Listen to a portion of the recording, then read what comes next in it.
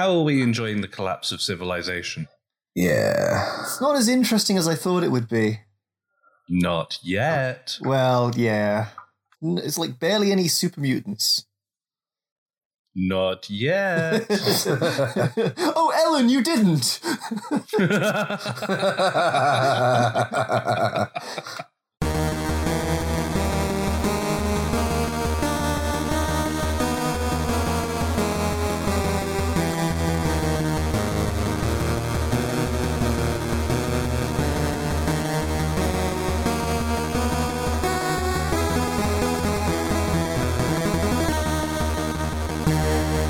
Hello and welcome to Dangerously Unprepared. I am Simon, and joining me as ever are Kyrie. Hello! And Jack. Hello. And the world is ending. Hooray! In the most pathetic capitalist way it could. Stock markets are crashing. Plague is spreading. Saw a dog the other day. That was pretty cool. Donald Trump is trying to buy companies working on vaccines. What? Oh yeah, did you not see that? No. So Germany, the German company that's working on the vaccine, sort of did a sort of announcement to the press going, lol, Trump tried to buy us. And then the American ambassador to Germany went, no, he didn't. No, this is terrible lies and smears. And so the German health ministry went, no, he totally did. We've got the paperwork. Wow. Yeah, I know, right? The president of the United States of America is trying to profiteer off of coronavirus. What a world we live in. Amazing. Yeah, he was trying to guarantee it could only be sold in America to Americans. So anyway, that sucks. Yeah. Well, then. I am also working from home for the foreseeable future. Oh, god damn. How is everything like set up okay there, or? Yeah, no, we literally have been doing almost nothing but contingency planning for a week now. Excellent. So we've all done a day working from home to ensure it all works and everything. So yeah, we were pretty much ready to go. Yeah.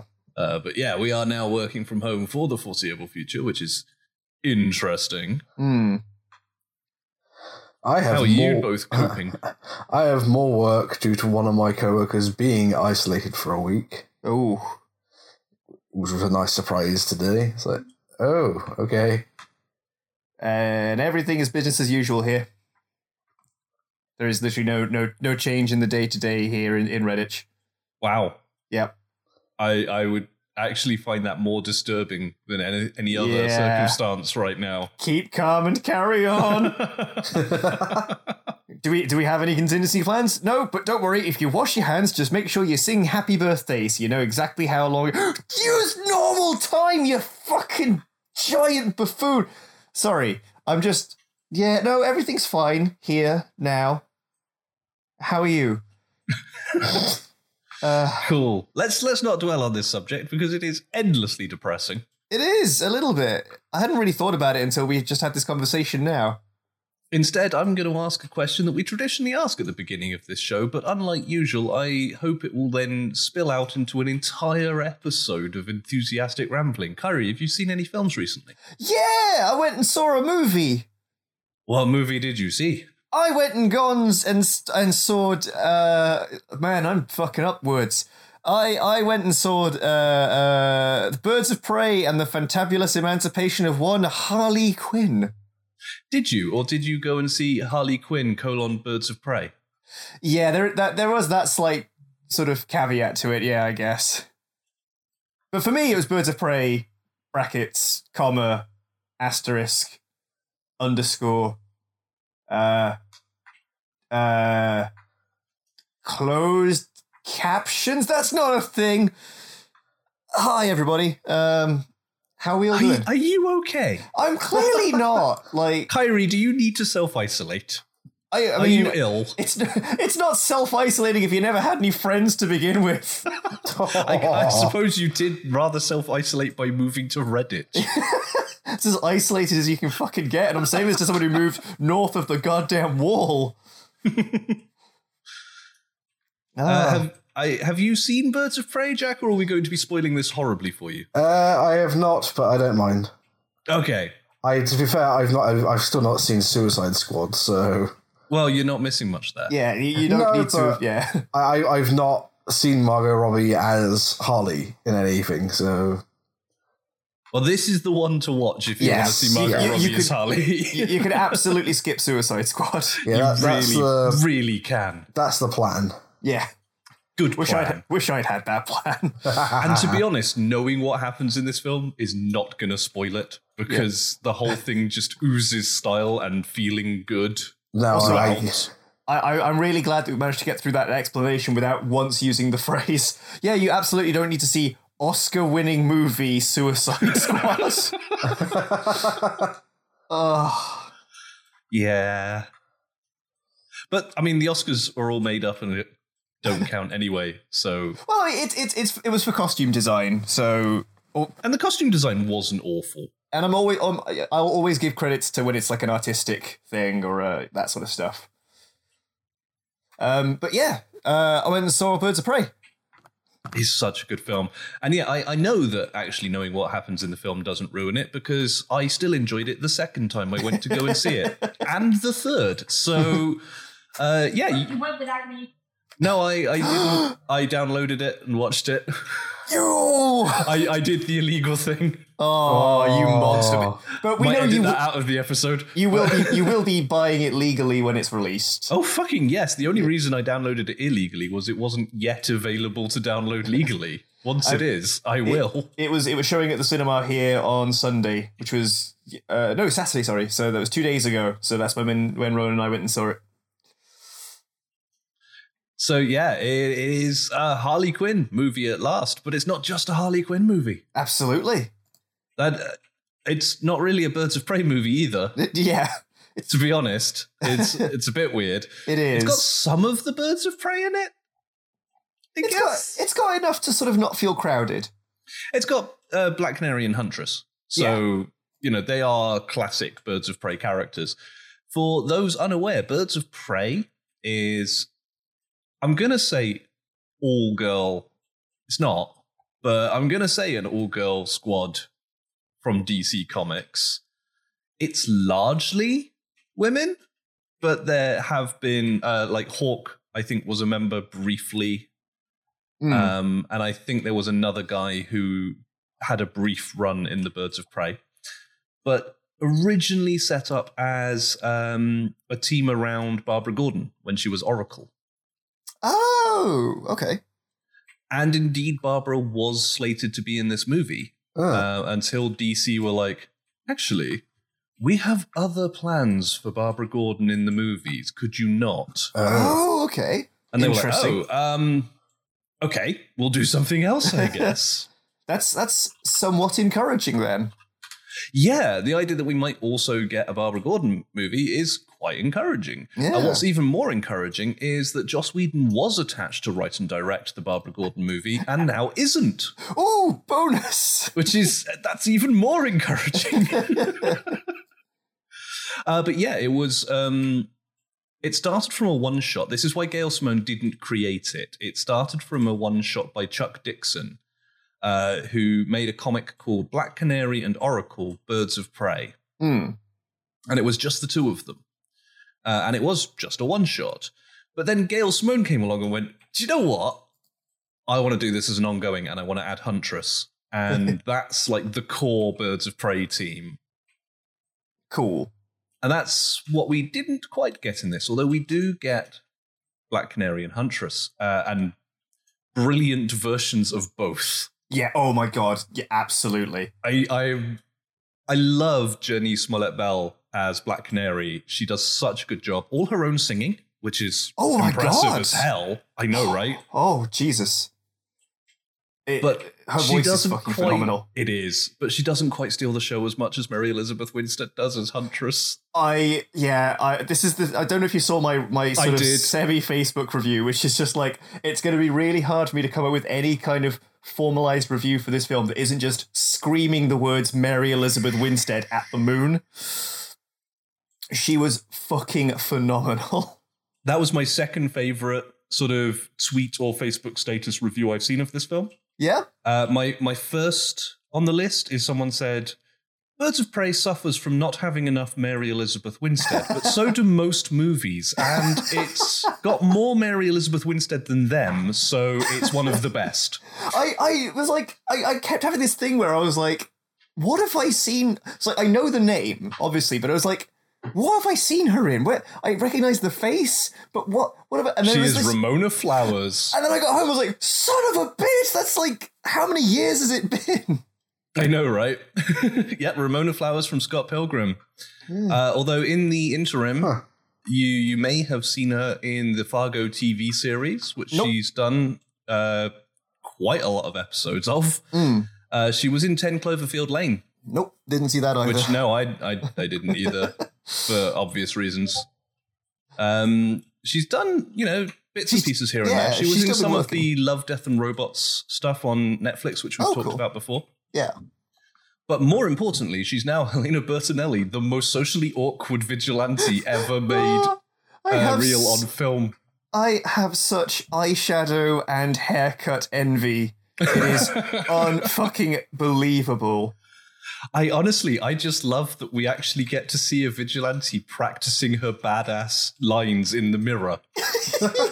I mean, that was adorable, and it rang so true. And I loved it. And getting blue-balled every time she tries to use it. Or even try to use her name. Yeah. Oh my god, it's amazing. There's a conceit in this film that when a character is introduced, you get a little splash screen of their name, and Harley introduces them, because the whole film is told by Harley as the narrator. Oh, I see. And she'll usually say, she's called the Black Canary. But when it comes to Huntress, there's this wonderful scene. She's constantly trying to refer to herself as Huntress, and everyone keeps calling her the Crossbow Killer. And just before her intro, there's just a montage of victims and other characters all talking about the Crossbow Killer, the Crossbow Killer, the Crossbow Killer. And it just cuts to her, and she goes, and is interrupted with, the Crossbow Killer. And over the top comes Harley going, she calls herself Huntress. It's so good. And of course, we should probably mention Harley's in it too. Oh, and Montoya. And Renee Montoya. Yeah. Renee Montoya, not traditionally a bird of prey, but I'm glad to add her to the list. So happy to see her in this. And, so good. Yep, Rosie Perez in there as Renee Montoya, doing a fantastic job. And Margot Robbie reprising her role as Harley Quinn, the only good thing about Suicide Squad. Whoa. What about... the costume design? The costume design! And... I've got nothing. I legitimately have nothing. No, she was the only good thing about Suicide Squad, and here she's even better. And you know what? I'll say this. I didn't like her in Suicide Squad. I really did.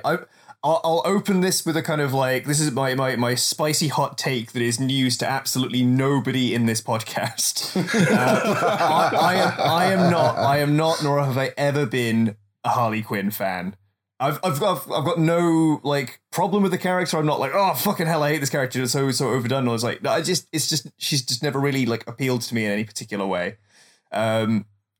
But my god, I fucking loved this film, and I thought Margot Robbie did a phenomenal job in this. So, speaking as the podcast's resident Harley Quinn fan, yes, because I think again, surprising nobody on this podcast, I have always been a fan of Harley Quinn. I didn't love her performance in Suicide Squad either. I still describe her as the best thing about that movie, but the best compliment I could pay her is she was doing the absolute best she could with what she was given. She cleared the lowest bar. She did. Like, they didn't give her a lot of opportunity to be a character, unfortunately. But I am independently a huge fan of Harley Quinn and a huge fan of Margot Robbie. I've seen her in other stuff, and I think she's very, very talented. I, Tonya is fucking outstanding as well. I, Tonya is such a good film. Yeah. My favorite story about that one, and I may have mentioned it to you before, I can't remember, is Margot Robbie's shock on meeting Tonya Harding, because they introduced them, so that she could, learn the mannerisms, as you do when you're doing a biopic. Yeah. And Margot Robbie's thoughts on meeting Tonya Harding were, "Holy shit, you're real?" She has said this in interviews. She didn't realize it was a true story because it was so absurd. Wow. Until she met Tonya Harding and went, "It's true? You're real?" Which is so good. But yeah, she's fantastic. And the idea that they gave her a little control of the character and a little control of the filmmaking, and she got Kathy Yan in, and I was like, oh, this is different. Like when the first trailers hit and they felt really sort of art house independent cinema and not at all Warner Brothers DC movie, I was like, whatever this is going to end up being, I want to see it. I don't know if it will be good or a train wreck, but I'm going to watch it. It could be both. It could be both. It kind of is both, and I love it. Because this is the thing, right? Is when I was looking at it, I was like, okay, I've got to be, because we're technically reviewing it, right? So I've got to come up with some things to balance it all out. I'm like, right, here are things I liked. Here are things I think didn't work so well. And then the things I had listed that I thought didn't work so well, I then looked at in the context of the film and went, oh, fuck, those are actually selling points. What have I done here? Like, in any other film, the points I would have raised would have been the sort of things I would chew a film out for, right? So, like, music. The soundtrack for this film is non-fucking stop. There is no dead air in this film until the very, very end climactic scene, when it goes very, very quiet. It is, and it's not even like, it's not music, it's songs, it's lyrics being pumped out at you at max volume, non-stop. Counterpoint. Every beat of music in this movie is superb. Oh, abso-fucking-lutely. This is how I would have started. Is like, this is a criticism. It's just like, no. You're taking the approach to this film's music how I approach cooking, right? You've filled it full of spice, and now you can't taste anything else. Jesus Christ, let it breathe, right? It's the Cajun cooking of movie music, but it so works for this film because you know what? This film should not let you fucking breathe. It is a feature-length music video. Yeah, absolutely. And the other one is the chopping and changing and like not knowing where it needs to start the story. Any other film, that would be a criticism. This one, right? Okay, listeners, I don't know how sort of good Simon is at editing my fucking rambles in this show. But is this not how I tell a story, where you start kind of a third of the way in and you go, oh shit, I probably need to explain this bit. Let's backtrack a little bit, start here, get up to a certain point, realize you've jumped ahead to the sort of 3/4 point, go, right, I need to go back to the beginning again, tell it from here, and there we go, now we've got the full story. And that is I kind of love that because it is Harley's story to tell and she's narrating, and it's doing the Pulp Fiction thing of jumping around in the timeline, whereas Pulp Fiction in no way holds your hand and just hits you with it over and over again. Yeah. Harley is, like you say, telling a story. I love when she literally just stops and goes, wait, no, this bit doesn't make sense. And I say, okay, going back, night before. Okay, there we go, 4 minutes earlier. So yeah, it's all happening as this weird stream of consciousness from Harley Quinn, who suddenly remembers, wait, no, this bit only makes sense if I'd already told you the other bit about, right, okay, I'm going to just do that quickly, and right, now we're back where we were, so now this bit makes sense, right? Now you get it. Cool, moving on. But what I love is that you don't know that a scene is taking place after a point that you haven't had the context for, until it's just a scene opens, Harley walks into Gotham City Police Department branch wearing an outfit. Specifically, the outfit from Harley's Holiday. Oh, the big hat and the sunglasses. Oh, of course. Like, there are so many, like, actual loving references to Harley's history in this movie. Yeah. That it's like, oh, you get it. And that's one of them, is that outfit. I was like, fucking hell, that's animated series pull. Yes. And deciding to go to town on the police station, firing off a grenade launcher filled with... It's a sandbag gun. It's not a grenade launcher. It's a sandbag gun. It's like but the sort of the approach, as in like it's a large bore projectile gun firing beanbags, glitter bombs, and paint canister, like paint, like smoke grenades. Essentially. Yeah, and like Jesus, it's just like, and then it's just stopping and going, oh wait, no, I probably need to explain how we got here, like. Yeah, I mean, I just taken it on faith that this was gonna make sense because it's Harley. But yeah, that whole, I mean, goddamn, every action scene, every fight scene. Wow. Yes, and I love that the fight scenes all good, and they just ramp up. Like everyone gets better until you get the big showdown in what is essentially the Hacienda. With roller skates and a big slide and weeble wobble clowns, and it just gets so good.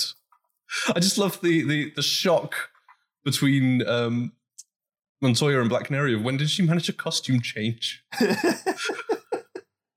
Like, I just love the set piece thing of it. Like, it's right. There's going to be a fight during this. There's going to be a fight during this. A fight in a police station evidence lockup. Yep.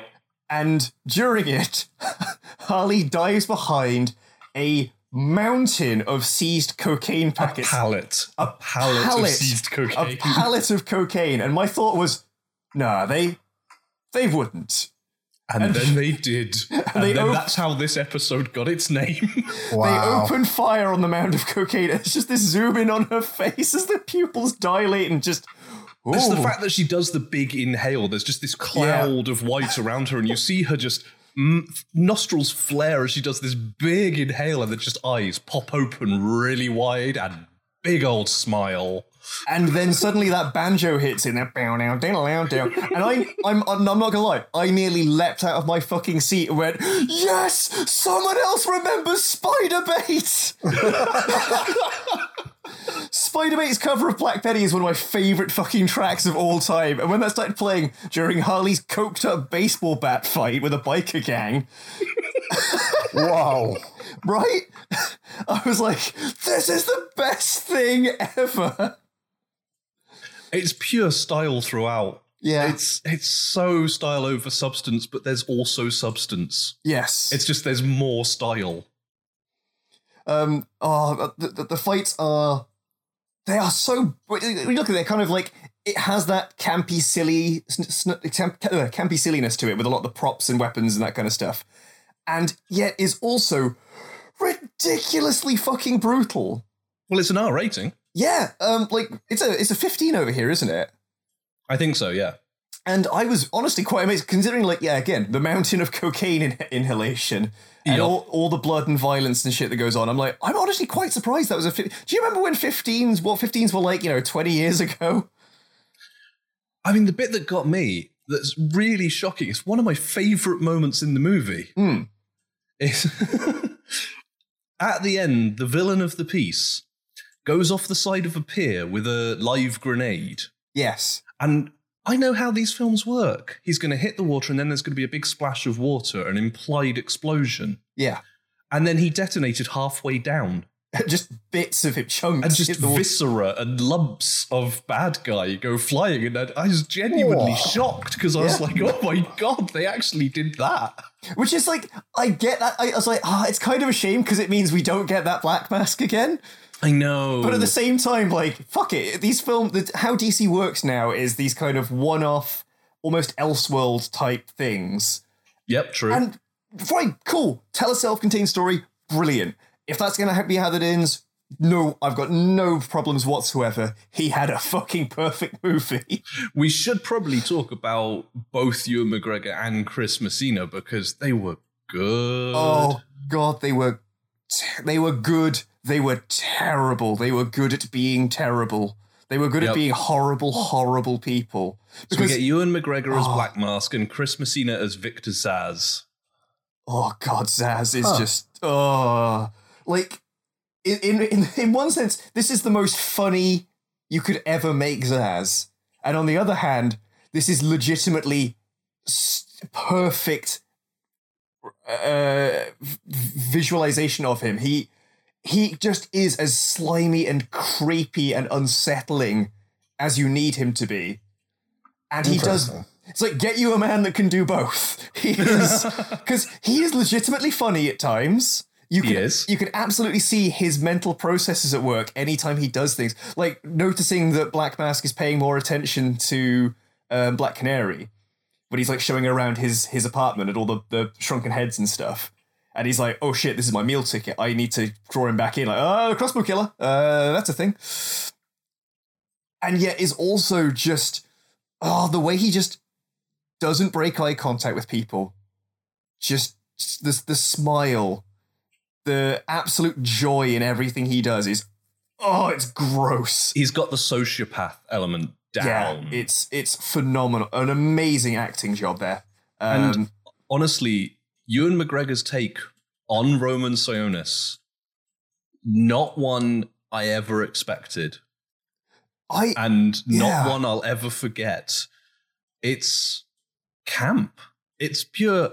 When he is showing her around, and he's doing the shrunken heads, and he's like, look at the 1,000 years old, and now he's on my wall. Oh, gross. And he's like wearing the velvet suits, and it's like, I mind queer coding the villain a lot less if all of the heroes are also massively queer coded. Yeah, absolutely. Like his interpretation of Black Mask is. It's like this is the sort of role, performance you would have gotten out of if they put Black Mask in the Burton Batman films. Yeah. Or like a kind of that weird, not quite Adam West era of villains. But on a fucking dime, he can turn it around and be... Yeah. Oh, and my God. The way they introduce that, when he has the family of a rival gang leader hanging from their ankles and is having Zaz slice their faces off. Oh. And he gets to the daughter and he's like, you know what? I think we can let this one go.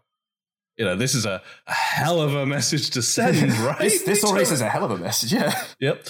We don't need to kill her as well. And like takes her gag out and she's like babbling, thank you, oh, thank you. And she's been crying, obviously, and is in a mess. And then just exhales a snot bubble, and Sionis is like, is that a snot bubble? Oh, gross. No, slice it off. And walks away. He's like, oh, he's that kind of Black Mask. Yeah. And I remember having this conversation with you where I was like, so how far removed is he from the Under the Red Hood Black Mask? Mm. And you know, I remember you saying he's very, very different, like so far the other way. And I'm like, I still see, like, the way they do his rage issues. Oh, the rage is spot on. Oh, everything my God. else is the other end of the spectrum. That's the thing. He's both. That's what makes it so terrifying as a villain. Like, he has this absolute campy edge to him, and the way he like throws like tantrums at times, where he's like, "These are my things. This diamond is my things." That's the thing. He is privilege. Yeah. In this movie. But the moment it gets turned and it becomes this it stops being over the top comic book villain. I need this diamond and this thing, and like being really angry, and suddenly becomes this really real, scary. I'll call it the fucking. Is it Joe Pesci in Goodfellas? Mm. The funny how thing. You know that feeling where you've kind of got the itch in the back of your head. And you're having a really bad day, and you hear someone laughing, and you feel very self-conscious because you're like, well, like, of course they're not laughing at you, like, but instantly he's like checking, oh shit, is there something in my hair? Is there something on my face? Literally, the most uncomfortable scene in the movie starts with the line, "Is she laughing at me?" Yeah, and I'm like, oh, no, I know where this is. No. And seriously, it's like everything is campy fun, and there's a few serious moments here and there, and then just for 3 minutes in the middle of this film, it is the most skin-crawling, unpleasant, dark moment I've ever seen in a comic book film. And that scene is difficult to watch. Yeah. It's horrible and perfect for establishing his character. Yeah, because it's like up until then, he's just been. We can tell. Yeah, he's Black Mask. He's a dangerous Gotham villain. He's a gangster. He kills people. We've seen the bit with Zsasz where he's like, "Oh no, cut it off." But even that is kind of done with a bit of joy. Of, oh no, gross! I'll just cut it up. Oh, I'm sort of this camp villain. Like I can't be dealing with snot bubbles. That's gross. And then it's him, just being all serious, no smiles. Oh my God! You don't know where it's going. But you know it's nowhere good. Mm-hmm.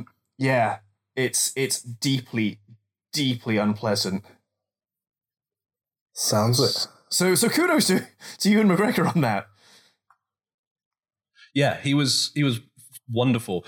And one of my favorite things is Cathy Yan doing interviews talking about the obvious queer coding between Zsasz and Sionis.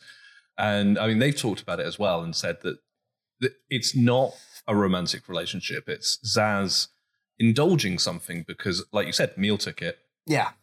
But Cathy has gone on record repeatedly in saying, that's not in the script. The way they are together, that wasn't from the script and it wasn't from my direction. That was just something they decided to do. And bless them, it worked. Yeah, what I kind of got from it was that, like, Sionis is interested in Zsasz.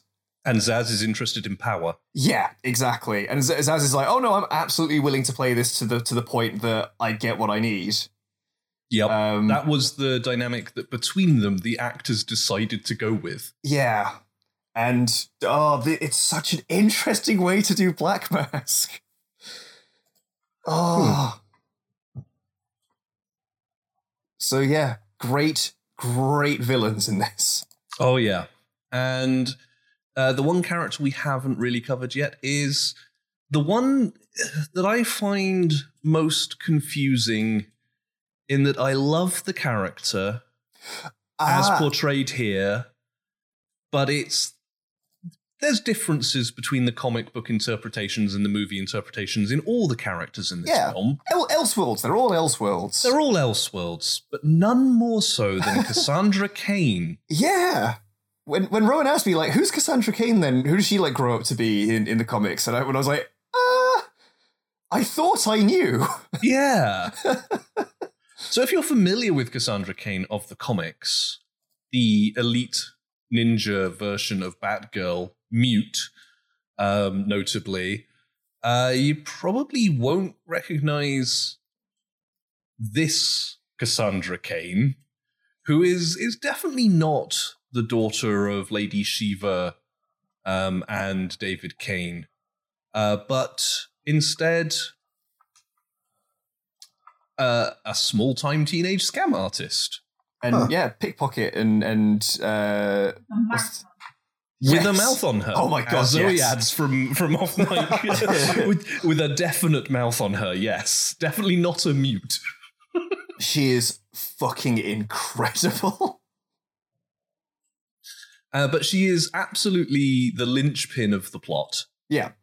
She is a star-turn fucking performance. Now, everyone likes to compare Harley Quinn and Deadpool. I can sort of, in terms of these were clearly made by people that really, really desperately wanted this film to be made. Well, I wasn't even talking about the movies. I was talking about the characters. Oh, right, yeah. The fourth wall breaking, the jokes, all of that. Yeah. So everyone tends to link them. So obviously the movies are going to get compared, especially when they are both R rating. And you're right, because they both, the lead talent took creative control of a movie about their character that they loved because they had to see it done right, and did a lower budget, high concept version of their character that turned out really, really well. So it's a comparison you definitely can draw. But I think if I'm looking at this, which is the second Margot Robbie Harley Quinn movie, and Deadpool 2, for me, the comparison that comes out of it is, oh my God, I want to see Ella J. Basco's Cassandra Cain and Julian Dennison's Fire Fist in a team-up. Oh Oh my god. Chubby Asian. Because they're both such similar archetypes in their way. These just disgruntled, chubby Asian teenage assholes. He's not Asian. Well, yeah. Okay, non-white. Yeah, Polynesian. But I want to see them team up. I really do, and I want to see Harley and Deadpool chase them around trying to get them to calm the fuck down, because it would be an amazing film. Why are you running?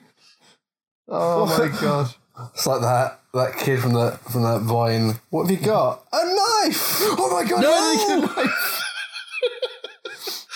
So, yeah, the movie starts with Harley desperately wanting an egg sandwich. Okay. Oh my god, that sandwich. Oh. The journey of that sandwich. I reblogged a thing today that was literally, it was a gift set of the sandwich being made and Harley's reactions to it. And with the comment, there's been a lot of excellent discourse about how this movie was shot in a way less objectifying way than Suicide Squad was. That said, this was the most unabashedly sexual shot in this movie. I mean, you're not wrong. It's such a good sandwich. Okay. I'm just gonna post this into the chat thingy here for you. Sure. I mean, technically, it doesn't really start there. I just like to bring up the sandwich because that sandwich. Oh, that fucking God. sandwich. Okay. It actually starts with a little animated summary of Harley's life till this date. This is how I got a spanking fetish. Wait, what? Which is worth noting for a couple of reasons. One, it features the classic animated series costume. Yes. Which is nice to see that on screen in a major motion picture. Yep. And secondly, it also features her bisexuality, and it's really nice to see that on the screen in a major motion picture. Just straight away, right there, like boom, go. There we go.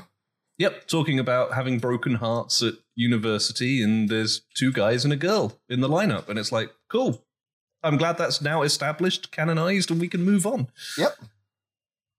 That looks like a good sandwich. It's a damn good sandwich.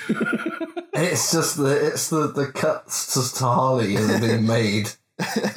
My favourite bit of trivia about that sandwich is it's not made with hen eggs because Margot Robbie is allergic to hen eggs. It's made with duck eggs. And I'm like, okay, she never gets to eat it. That's the point. Oh, no, I bet. No, Harley didn't get to eat it. Margot Robbie absolutely ate it, yes. It's just the look on her face. Fair. Yeah, just a dash of hot sauce. Not too much, Sal. I want to taste the cheese.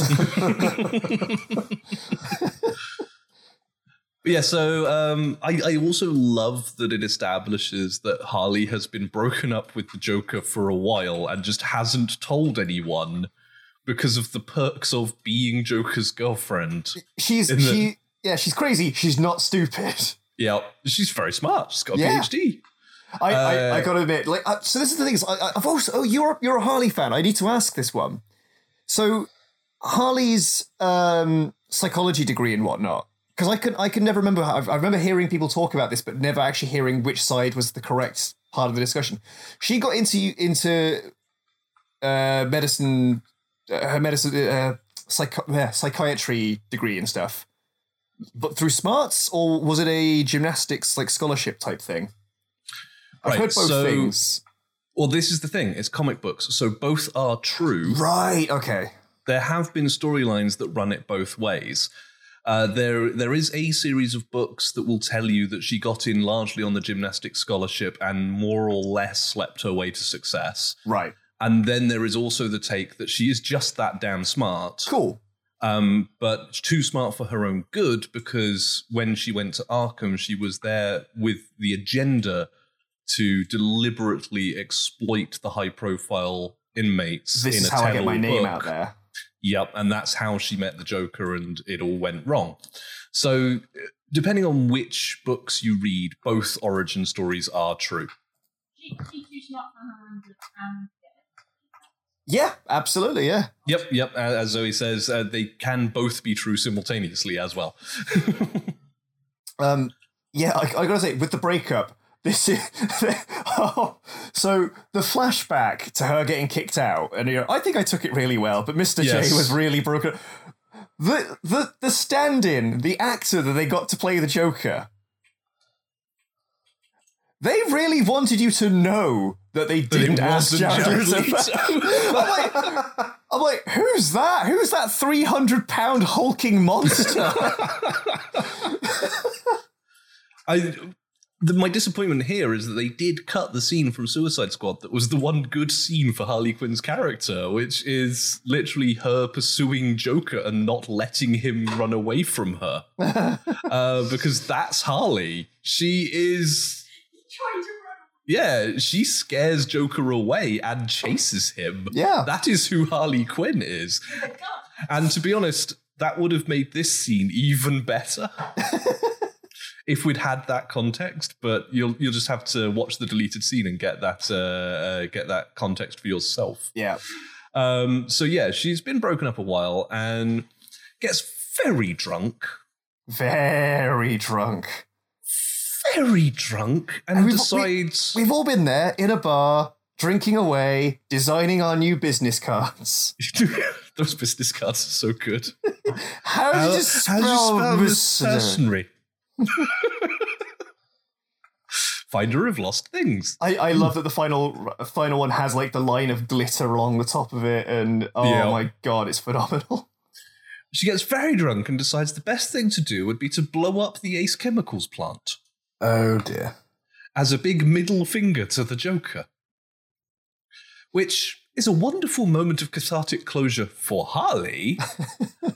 Unfortunately, it's also very publicly saying she's not with him anymore. So if you were to fuck her up because of any number of grievances you've got against Harley Quinn that you've built up over the years, no one's going to stop you. No. So it's a bad day for Harley Quinn, who all she wants is her hangover egg sandwich. Mm. And the police and various thugs and people she upset at the club, none of them want her to have this sandwich. And it's cruel. That opening scene really establishes your sympathy for the character of Harley Quinn, because you want her to have that sandwich. Oh god, yes. I also love it sets up the trope, not the trope, but the little thing throughout the film that anytime a new character is introduced, it's freeze frame, name, grievance. What did Harley do to deserve this? And like, what was it like? Name, happy, grievance, DIY tattooing or whatever it was called. Yeah, and she's like, what did I ever do to you? And he's there with this huge Joker smile, clown face tattooed on his face. Oh my god. Like, what did you do to me? Look at me! And you get this flashback of Joker tattooing his face. And it cuts back and she goes, I technically didn't do that to you. So, no, but you dared him to do it. I dare a lot of people to do a lot of things. Wow. Okay. Yeah, this is the Harley Quinn we're dealing with in this movie. Nice. It's going to be really hard to recap because do I tell it in the order she told it, or the order things actually happen and matter? Just the broad strokes.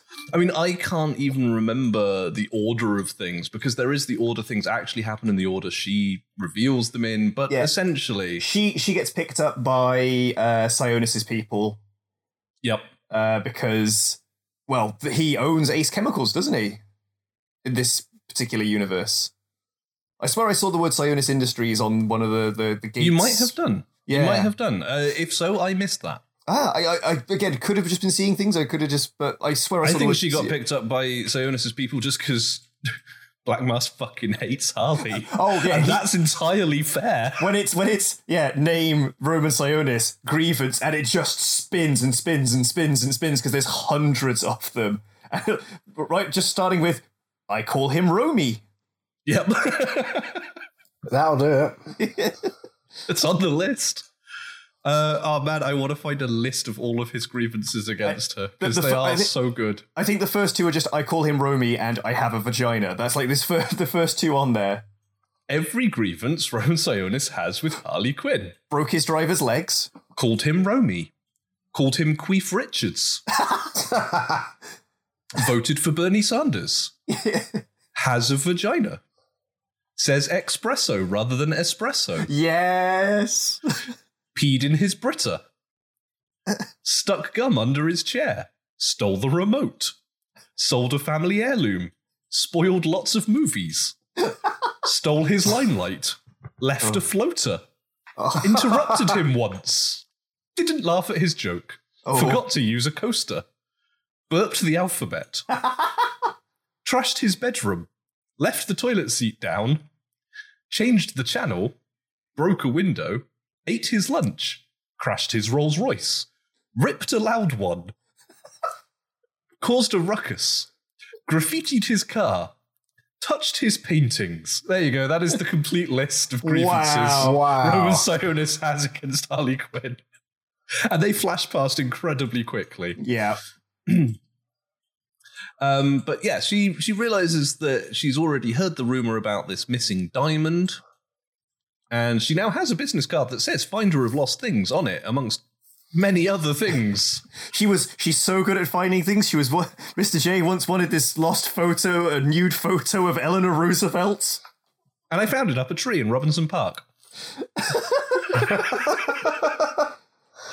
And she basically does the classic deal of, you need this thing back. You also want me dead. Send me. Like, if I die, trying to find it, what bother is that to you? And if I find it, maybe you can kill me later anyway. Or maybe you let me off. And and yes, this does in fact include the most incredible interpretation of Marilyn Monroe's Diamonds Are a Girl's Best Friend, with Harley in Marilyn's role, Sionis floating around in the background, and a whole amount of dissociative head injury going on for Harley. Oh, yeah. It's so good. But so weird and like, oh, this is uncomfortable. But perfect, because what I didn't want them to do was take it in the direction of Deadpool and just go for straight up fourth wall breaking, and, you know, the same meta humor. Yeah. Whereas filming her dissociative episodes and having the whole film relayed by her and having the caption cards come up it's that same meta humor feel without trying to ape the style of the Deadpool movies. And I think they struck that balance perfectly. So I was really pleased with that. That whole diamond sequence, I was just sat there just giggling because I'm a Marilyn Monroe fan as well. And I was like, this is wonderful. This is fucking wonderful. And hilariously, Ewan McGregor's been through that before because, of course, Moulin Rouge. Oh, shit, yeah. Yeah, it's not his first time. What a weird... Acting's a weird job, right? Isn't it? And so, yeah, she has to go off and find this diamond, which Cassandra Cain pickpockets, and that's how they end up on the run together. Right. Yeah. Because Cassandra Cain put it somewhere safe. She swallowed it. Right. So Harley has to babysit this smart-ass kid until she shits out the diamond. Well, she says, we've got two ways of getting this diamond out. Option A, and she picks up some laxatives. And then goes, option B, picks up a butcher's knife. Hey. Honestly, that's the core conceit of the movie. Yep. Is Harley has to look after this smart-ass kid until she shits out a diamond. That is the whole film. Bring the colander. It's just, it just happens that at the same time, every thug in Gotham wants to kill Harley. Of course. Renee Montoya really wants to arrest Harley. And Huntress really wants to kill Sionis and anyone who works for Sionis. And get her diamond back, because it's her fault. It's the Bertinelli diamond. And Black Canary is roped into being Black Mask's henchman. So that's where all the characters sort of come into it. And it is literally just the comedy of errors of everyone trying to catch Harley trying to run and hide from them, building up to the scene where they all come together as the birds of prey, which is like, there's so much that goes on, but that is the plot. That is all of the plot. There are scenes in there and great moments, but storyline-wise, we're done. And it comes to the scene at the end where they work out that Huntress isn't working for Black Mask. Very much the opposite. Black Mask is outside with an army of goons. Oh, we are so fucked. He's got an army. Montoya isn't thrilled about the idea of this army of goons killing a child. And Harley is the one who points out, well, we have to work together. Yep. It'll be like a sleepover. And that's the climax of the movie, is the birds of prey get together. And it's just such a wonderful moment when they're like, he's got an army, what do we have? And Harley just walks over to this cabinet. Will this help? And it's shot from behind Harley as she throws open these doors, looking at their reaction, which is deadpan. And then Huntress is like, no, it won't help at all. And it just camera reverses angle into an empty cupboard with the like faint dust outlines of where all the guns were. And she turns around and goes, motherfucker took them. But in the breakup, he should have half the guns. Though she does have a grenade in her little box of treasures. Yes. And which contains that, the Suicide Squad outfit. Which she does, which nobody gets to wear, which is for the best. Yeah, she does say it has sentimental value, but no. It also contains a corset, which is a reference to the New 52 outfit. A bulletproof corset. Yes. It contains a katana, a reference to Katana being in Suicide Squad, I expect. She won't miss this. Yep, and various other bits and pieces. And, of course, a very, very, very tall hammer. And a very, very tall hammer, yes. And yeah, like I said, that's just some of the references in here. There's also the beaver makes an appearance. Oh, yes. And Bruce. And Bruce. It's not Bud or Lou, but she does have a hyena. Huh. She names Bruce after that cute Wayne fella. That hunky Wayne guy. That hunky Wayne guy, that's it. I love the Tumblr post I saw that was basically like, what do you think Batman's doing during all of this going on? And it's just weird. I think he's keeping an eye on things, but he's like, she's okay. She's got a handle on this. And just Alfred like, sir, it appears that she bought a hyena. Oh, that's worrying. She named it after you. Aw. She also fed the guy she bought it from to the hyena. Yes. One guy's creepers fed his brother to a hyena. Yup. Wow. Mm-hmm. The roller derby also makes an appearance. Oh, yes. Broke her nose. Yep. In another reference to the comics. Yep. Oh, my God. Yeah, but that final fight scene, like, throughout a fun house. Which, oh, my God, going down the slide and Huntress, like, grabbing, like, bracing herself into the sides of the slide in order to ride someone down while stabbing him repeatedly in the chest. Yes, and that shot specifically cuts to black very suddenly because genuinely Mary Elizabeth Winstead and the stunt guy crashed into the cameraman. Holy shit! Whoops. I just love that they come out of the slide at the end of it and she's still just stabbing him going, and like Harley just looking at her, you are so fucking cool. And that's the fight scene where I love that Black Canary gets thrown a hair tie to tie her hair back. Oh my God, such a great moment. Oh, everything is just, it's so good. It's got those weird things where it's like, this is a comic book film, right? And there's all this, like, the wackiness going on about it. But then you've got moments like, she's like, quick, throw me a hair tie, like, does that. Like, she has to tie her hair back in the middle of this really chaotic fight. And Montoya gets, it's not a spoiler, but Montoya gets shot and has that bulletproof, like, the bulletproof corset thing on. And is just out for the count. That's it then for her for the rest of the film. Huh. Because... Yeah, you're shot. You're wearing a bulletproof, you're wearing essentially a bulletproof vest, but you were still shot. Yeah, the impact's still there. That's going to fuck you up, even though you're a cop and even though you were wearing a bulletproof vest. Yeah, you're out for the count now until you can make a recovery. And I'm like, holy shit, this is a very realistic look for a comic book film. Mm. And then you get a motorcycle roller skate chase. Because, the funhouse fight is where Harley manages a sudden costume change and comes out with roller skates on, much to everyone's confusion, and does that whole fight on roller skates, which is amazing, by the way. It's a thing. Every fight scene in this film is just a thing of beauty. Well, also, you skipped a very important moment between the funhouse fight and the roller skate car chase, which is throughout the film, Renee has been trying to redeem Black Canary.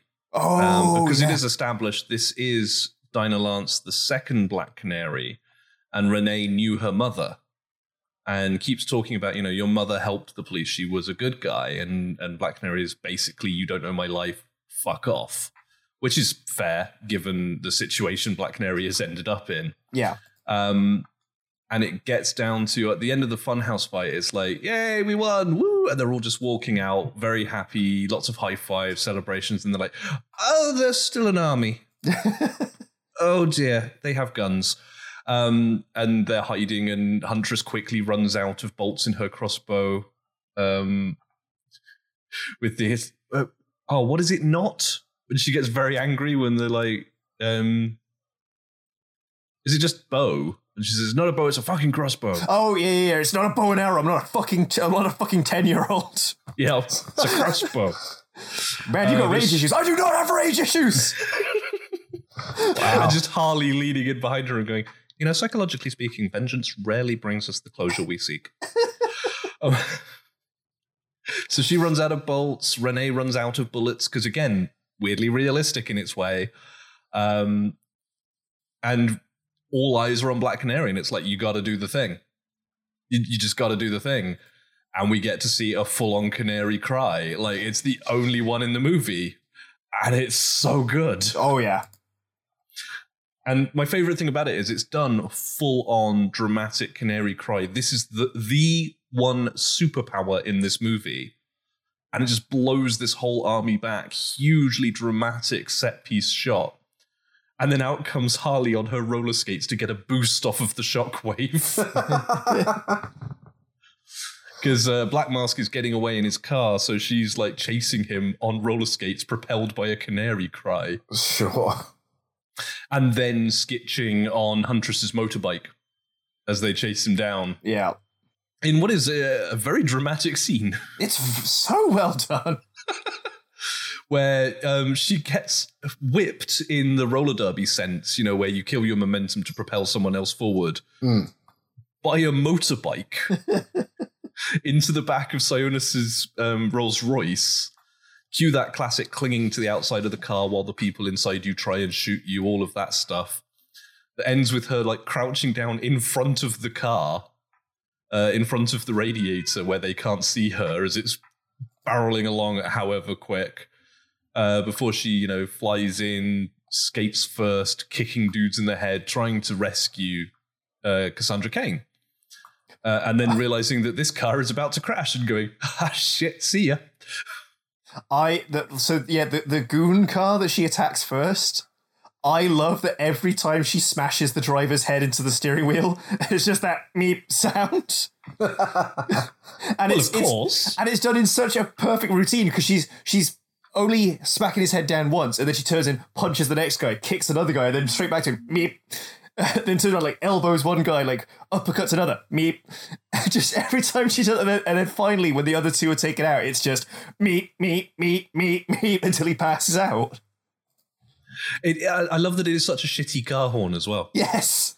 It would be so much less funny if it was a good car horn, but luckily, it's not. It's Gotham. It's got to have that 1930s chic.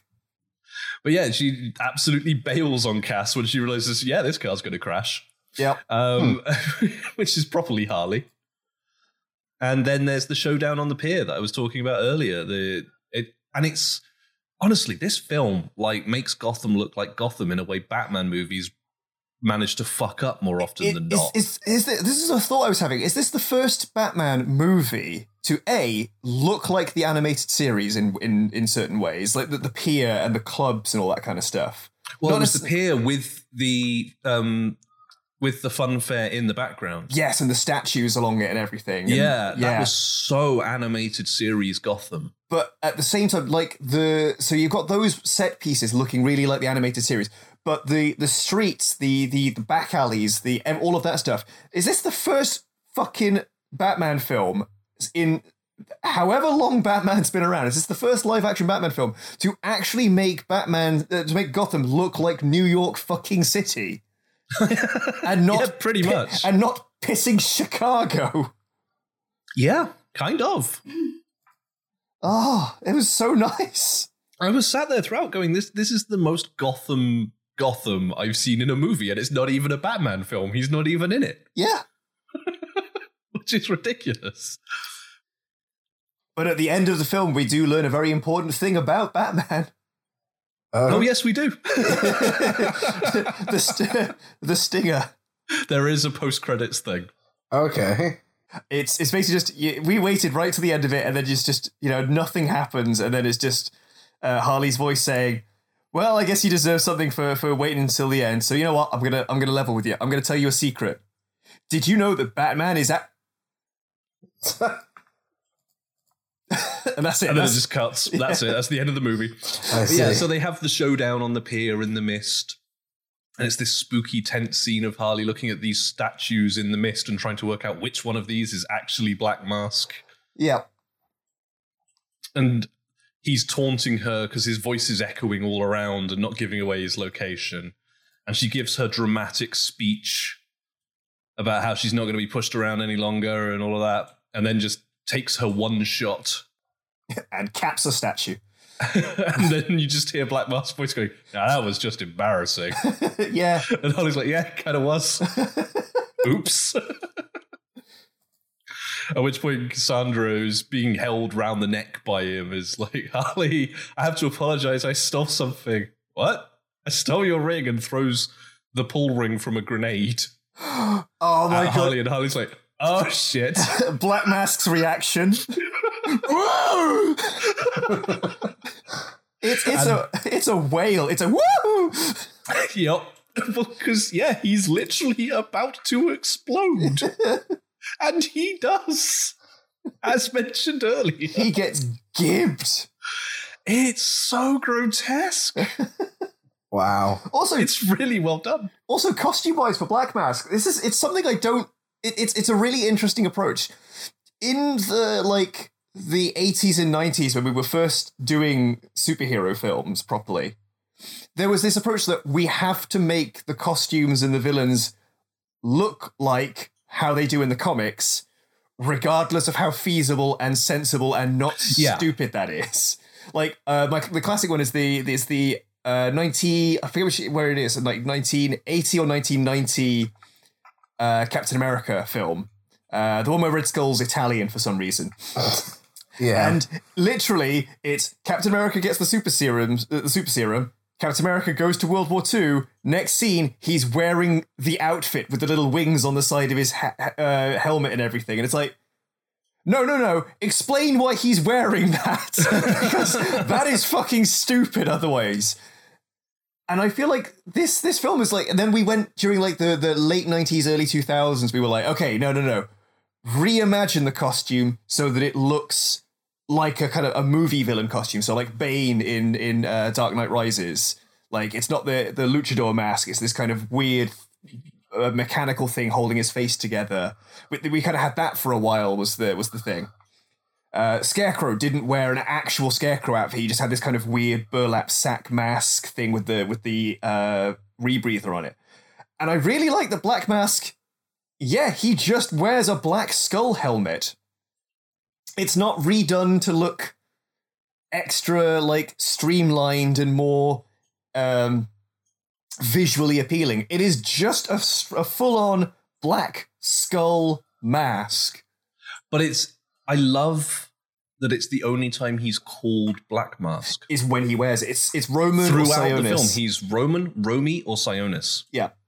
And then he's Black Mask. Just for a little bit, and it gives you that weight of what it means that Black Mask has arrived, and you're like, oh, I get it now. And yeah, his whole pitch to basically be the organized crime in Gotham. Yeah, he's taken over. Based on this, I'm really glad when you ran your Batman RPG, Simon, that I didn't take Black Mask as my criminal contact. I'm really kind of glad I went with Penguin in the end. Penguin's fun. Yeah, he's much less psychotic than Black Mask. He's got rules. He's got decorum. But yeah, that's kind of it. Like, there's so many good bits in this film. Harley taking Cassandra on a supermarket raid is just a beautiful scene in and of itself. Oh my god, how do I get to be like you? You know, like you get to shop at fancy stores and like in a fucking Costco or whatever it is. Like they're just in some kind of supermarket, just a regular supermarket. It's like Sainsbury's, if you want a British reference. It's and it's just and like besides we're not buying hero worship when Harley takes her to a shitty apartment above a Chinese restaurant, and Cassandra's like, "This is amazing." Oh, Doc, you're the owner of the Chinese restaurant, Harley's only friend, until he betrays her. Oh, it's just business. Oh, Doc.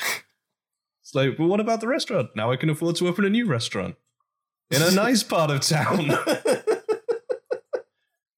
Doc's great. Her apartment is amazing. Yeah, in and of itself. All the scenes in that apartment are so good. The club scenes are great. Oh, so this is another conversation that Rowan and I had on the way out the film. Was literally she was like, at first I was like, why would anyone, knowing what Sionis is like, why would anyone hang out at the Black Mask Club? And then she's like, and then I remembered the aesthetics of the Black Mask Club. Oh my god, I would be there every fucking weekend if I could. There's also genuinely the element, like, if you live in Gotham, and you're a fan of nightlife, and you know that Black Mask has a club, then you also, by association, know any other club is Black Mask's competition. That is a very, Why very would you go anywhere else? Yeah, fair point. Fair fucking point. It's that old thing. It's the Yakuza thing of if you're not actually against them, if you go into a Yakuza establishment, you'll be treated very well. Yeah. Usually. It's probably the same kind of thing in Gotham. Like, I wouldn't want to go somewhere that Roman Sionis doesn't like. Yeah. But if I go to his club, I'll probably be fine. Because one, no one's going to fuck with it. It's Roman Sionis' club.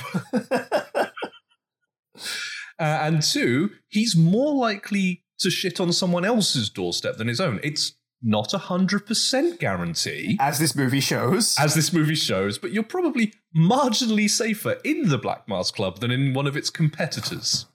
Unless it was, say, is it the Diamond Lounge's Penguins? Oh, the Iceberg Lounge. The Iceberg Lounge. That's it. You might be okay there. That's what I was thinking. Like, if those are your choices, I probably would pick the Iceberg Lounge. I mean, yeah, so would I probably. But my god, how fucking classy did the Black Mask with the big statue hands with the eyes and everything. Like, oh, it's so fucking cool looking. Also, the Iceberg Lounge doesn't have Jenny Smollett-Bell singing on stage. You've got me there. Black Mask Club does. You've got me there. Yeah. And her rendition of Man's World is just so good. Oh, it's breathtaking. She's got a voice on her. Oh god, yeah, and it's not. And I've literally just realized now, like, oh yeah, shit, that is exactly the fucking song that Black Mask could be asking her to sing. Mm-hmm. Oh. And it's one of those perfect sort of grim irony songs for her to be singing in her position. Yep. Because she's the songbird in the cage kind of thing. Yep, she is his little canary, his little songbird. And that's the thing. It's just like he has this he absolutely just sees her as a resource, she is one of his things, basically. Yep, she is just his pretty songbird until he looks out of the window and watches her beat the shit out of a dude. And then his reaction is, oh, maybe you can do two things for me. Maybe you're useful in two ways. And her kicks okay, so real talk. The ending scene with them all in the diner having the conversation, and it's just them complimenting one another. Yes. I felt that. That was so good. And Huntress is like, and I really like the way you do those high kicks in like with those tight pants. I'm really impressed. Shit. Oh. It is genuinely just, after the fight and they win, they are just all sitting in a diner having a love fest and bonding, and it is a great scene. And until, of course, Harley and Cass reveal that they were planning to burn them all along and just run away. With the diamond. With the diamond. Huh. So you're left with the birds of prey all finally together and bonding in a diner, whilst Harley and Cass make their getaway. It's such a beautiful ending to the film. Nice. And if that is all we get, I'm happy. But there is talk. Margot Robbie wants to do 3 films. Ooh. Yeah, this is the first one.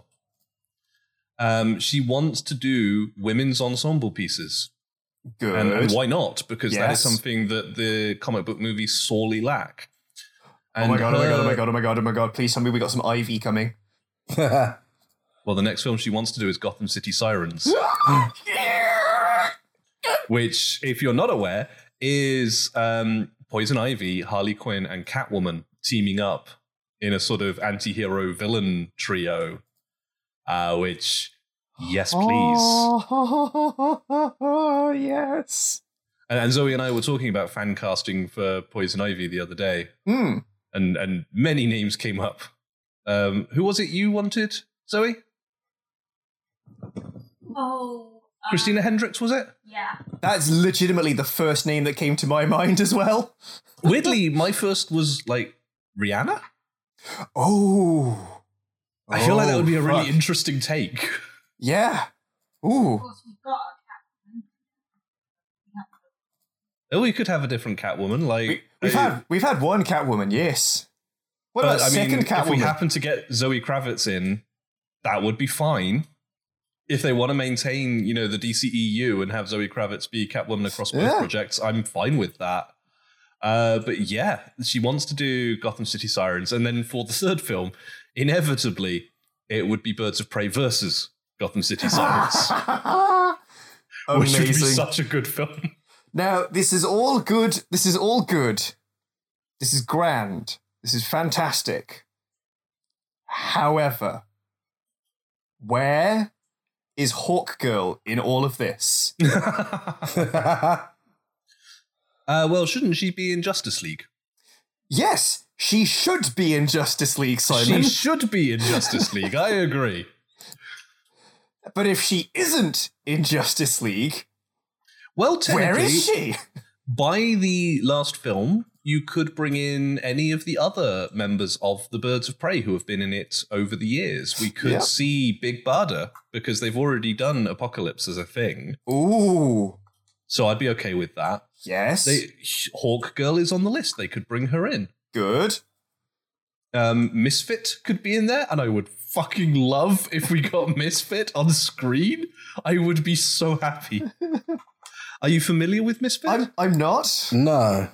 Oh, she's just fucking adorable. So, Misfit is another Gail Simone creation. So many of my favorites are Gail Simone creations. Calzaprese. Yep. And Misfit is basically a Batgirl fangirl. Right. Her costume is like a t-shirt that she has stenciled the Batgirl logo on.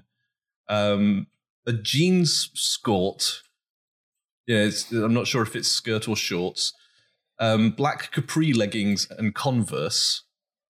And she has like her homemade batarangs, and she really comes across as just a tiny teenage fangirl of Batgirl. But she does also have superpowers. Okay. What are she teleports. Barbara Gordon refers to her as the most powerful teleporter ever, because she can teleport to anywhere, whether she's seen it or not. She doesn't need to know the layout of a place. She doesn't need to know where it is exactly. She just wants to be there, and she's there. Wow. Yeah, so she was able to get into Barbara Gordon's home without setting off any of the alarms, and this is when she was Oracle. And Barbara pointed out, not even Batman has managed that. Not even Martian Manhunter has managed that. So Misfit is, like, shockingly powerful. in her own subtle little way. And also accelerated healing and all of that kind of stuff, the normal stuff. The standards, yeah. The standard hero metahuman set. Yeah. So she could come into it. She's great fun.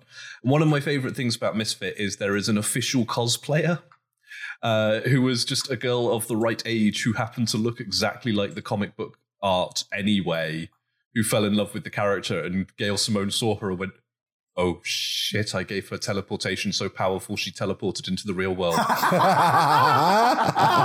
Amazing. That's brilliant. Weirdly, other members of the Birds of Prey as sort of allies of convenience have included Catwoman and Poison Ivy. So wait a minute. Also, Black Alice has been a member. Oh, okay. So there's a lot of options for who we could see in future Birds of Prey movies if it gets established. Although they did have to rename this film because Birds of Prey is not a name that carries any booking power at all. Or at least didn't. Hopefully it will now. I mean, hopefully. I don't know how well it's done. I'm worried to check the figures. I'm assuming not well, because why would anything good do well? Okay, here's the thing about how it did at the box office. So its opening was... It opened having taken about as much as its budget in the opening weekend. Yeah. Which, considering you have to account for all the distribution costs in between, that means it didn't make its budget back on opening weekend. Right. So everyone called it a huge failure. Right. However, you look at any movie of about the same budget that did about the same by a male director, and those criticisms don't get leveled at it. You look at a film like Harrison Ford's recent dog adventure. Oh, yeah. I can't even remember the name of it. The one with the CGI dog. The one with the CGI dog flopped way harder, and no one gave it shit in the press. So there were a lot of negative stories going around about Birds of Prey. But the truth is, it's just quite happily and comfortably made its money back. Yeah. And then some. It's a profitable movie. It's just no one wants to write stories about that. They just wanted to write trashing stories about how badly it had done. Even though it had done perfectly fine for a movie of its budget. So it did fine. It's made its money back and then some. In terms of an investment risk for the studio, it's all good. So its cumulative worldwide gross is currently estimated to be about $198 million. That's better than a kick in the face. It is, and they say you got to make about double your budget back to turn a profit. Its budget was 85, so it'd have to make 170 odd. So it's cleared that by, about 30 mil. Yeah, cool. It's a nice chunk of profit. Whether we'll see another one, whether Margot Robbie has the power to make this happen, to will this into existence, we'll see. I certainly hope so. Oh, absolutely. Although we'll have to wait because she's a little busy playing Barbie. What? So now? Yeah, she's playing Barbie in the Barbie movie. What? There's a Barbie movie? There is.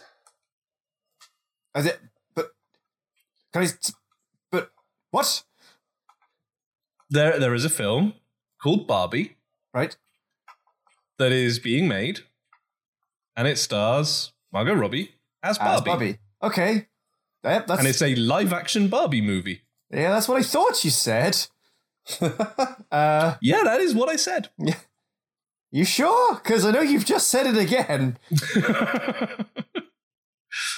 Storyline: a doll living in Barbie Land is expelled for not being perfect enough and sets off on an adventure in the real world.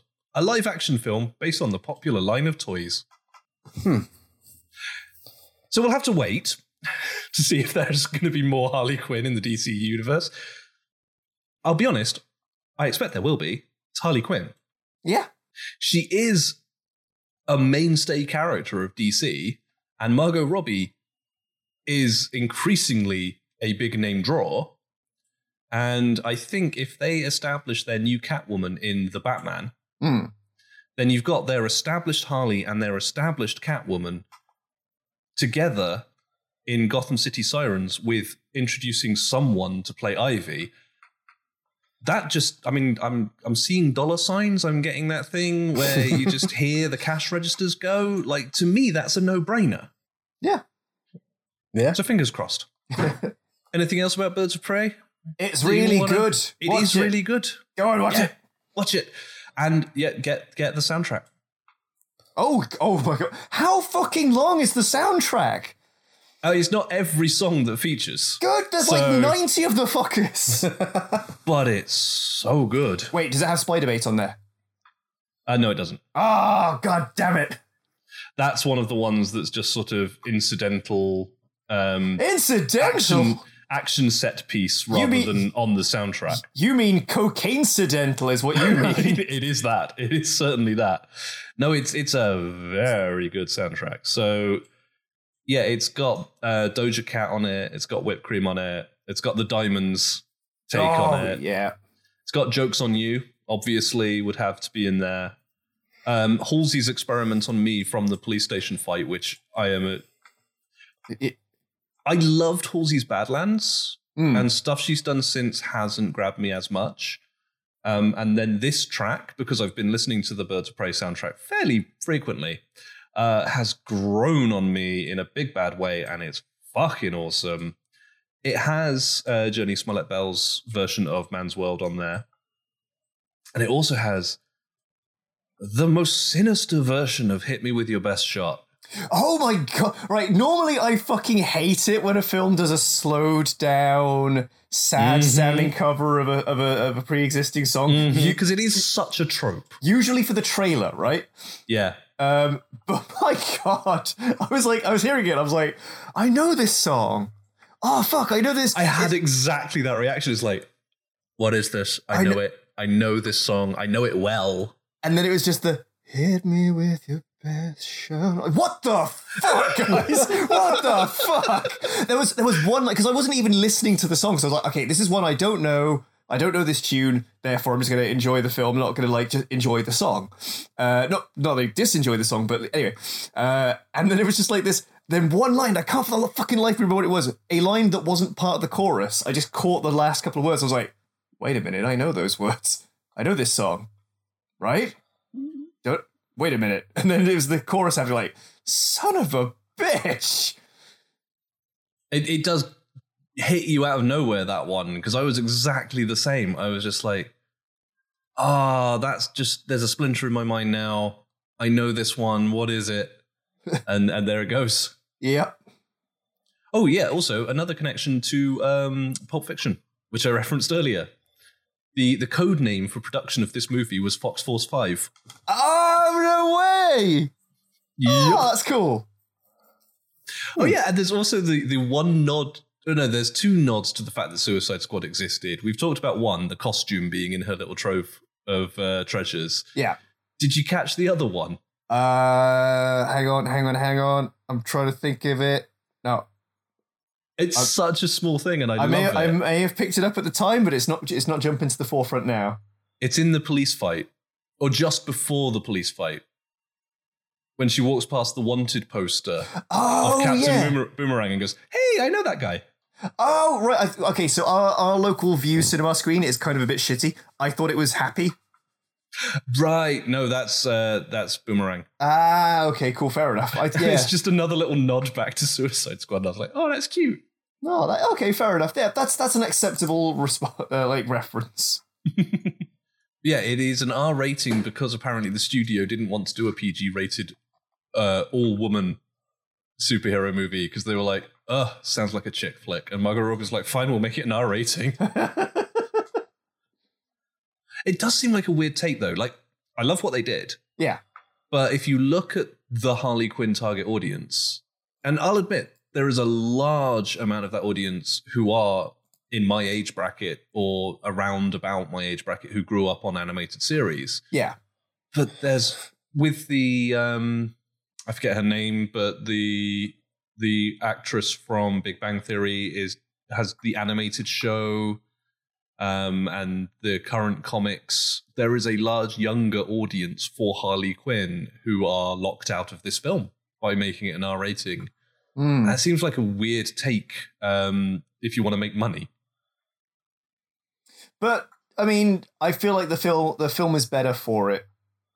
Like the film itself is better for it because I kind of agree. Yeah. I don't think we'd have gotten the cocaine gag if it wasn't for the R rating. And then this episode wouldn't have its title, and therefore would this even be a world worth living in? Oh yeah, and the other thing that is that made me really smile and gave me the warm fuzzy in terms of references was it takes a while, but right at the end when you get the sort of where are they now wrap up from Harley of what happened to all the characters, and you see the Birds of Prey as the Birds of Prey for the first time, and you see Huntress in the purple with the cross on it, and you see Black Canary in the fishnets, and you see them all in the gear, and it's like, oh yeah, that's the Birds of Prey, and that just got me right here. Yeah, right in the feels. Right in the feels. It's so good. So they are definitely establishing that, yes, this goes somewhere if we're allowed to. Yes. Okay then. So go and fucking watch it. Is it still in cinemas? I mean, it clearly is. You went to see it. It is at the View in Redditch if anyone wants to come here. So yeah, if it is still in cinemas for you, go see it. Yeah. Hello, good, dangerously unprepared listeners. This is Simon of the Future. Well, the comparative future for the episode and comparative past for you listening. Anyway, I'm just interrupting here to say that whilst it may or may not still be on in cinemas, all the cinemas are closed due to the collapse of society. However, after seeing Universal plan to put new releases on video on demand, Kathy Yan tweeted that she wouldn't mind seeing Birds of Prey get the same treatment, and she's got her way. So as of March 24th, which should be the day after this episode releases, you can watch Birds of Prey in the comfort of your own home. So, as Kyrie said, do that. Back to the episode. Oh, and a little bit of trivia. The reason there's only one hyena is the hyena was incredibly expensive to do. Yeah, really? They wanted to. They looked into doing two, and then they were just like, we don't have the budget. We can only afford the one.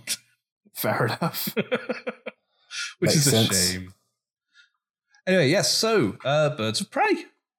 Right, we didn't do it at the beginning of the episode, but anyone else got anything else? No, I'm good. I'm good. Cool. Then thank you all for joining us in this, the first episode of the post-apocalyptic era.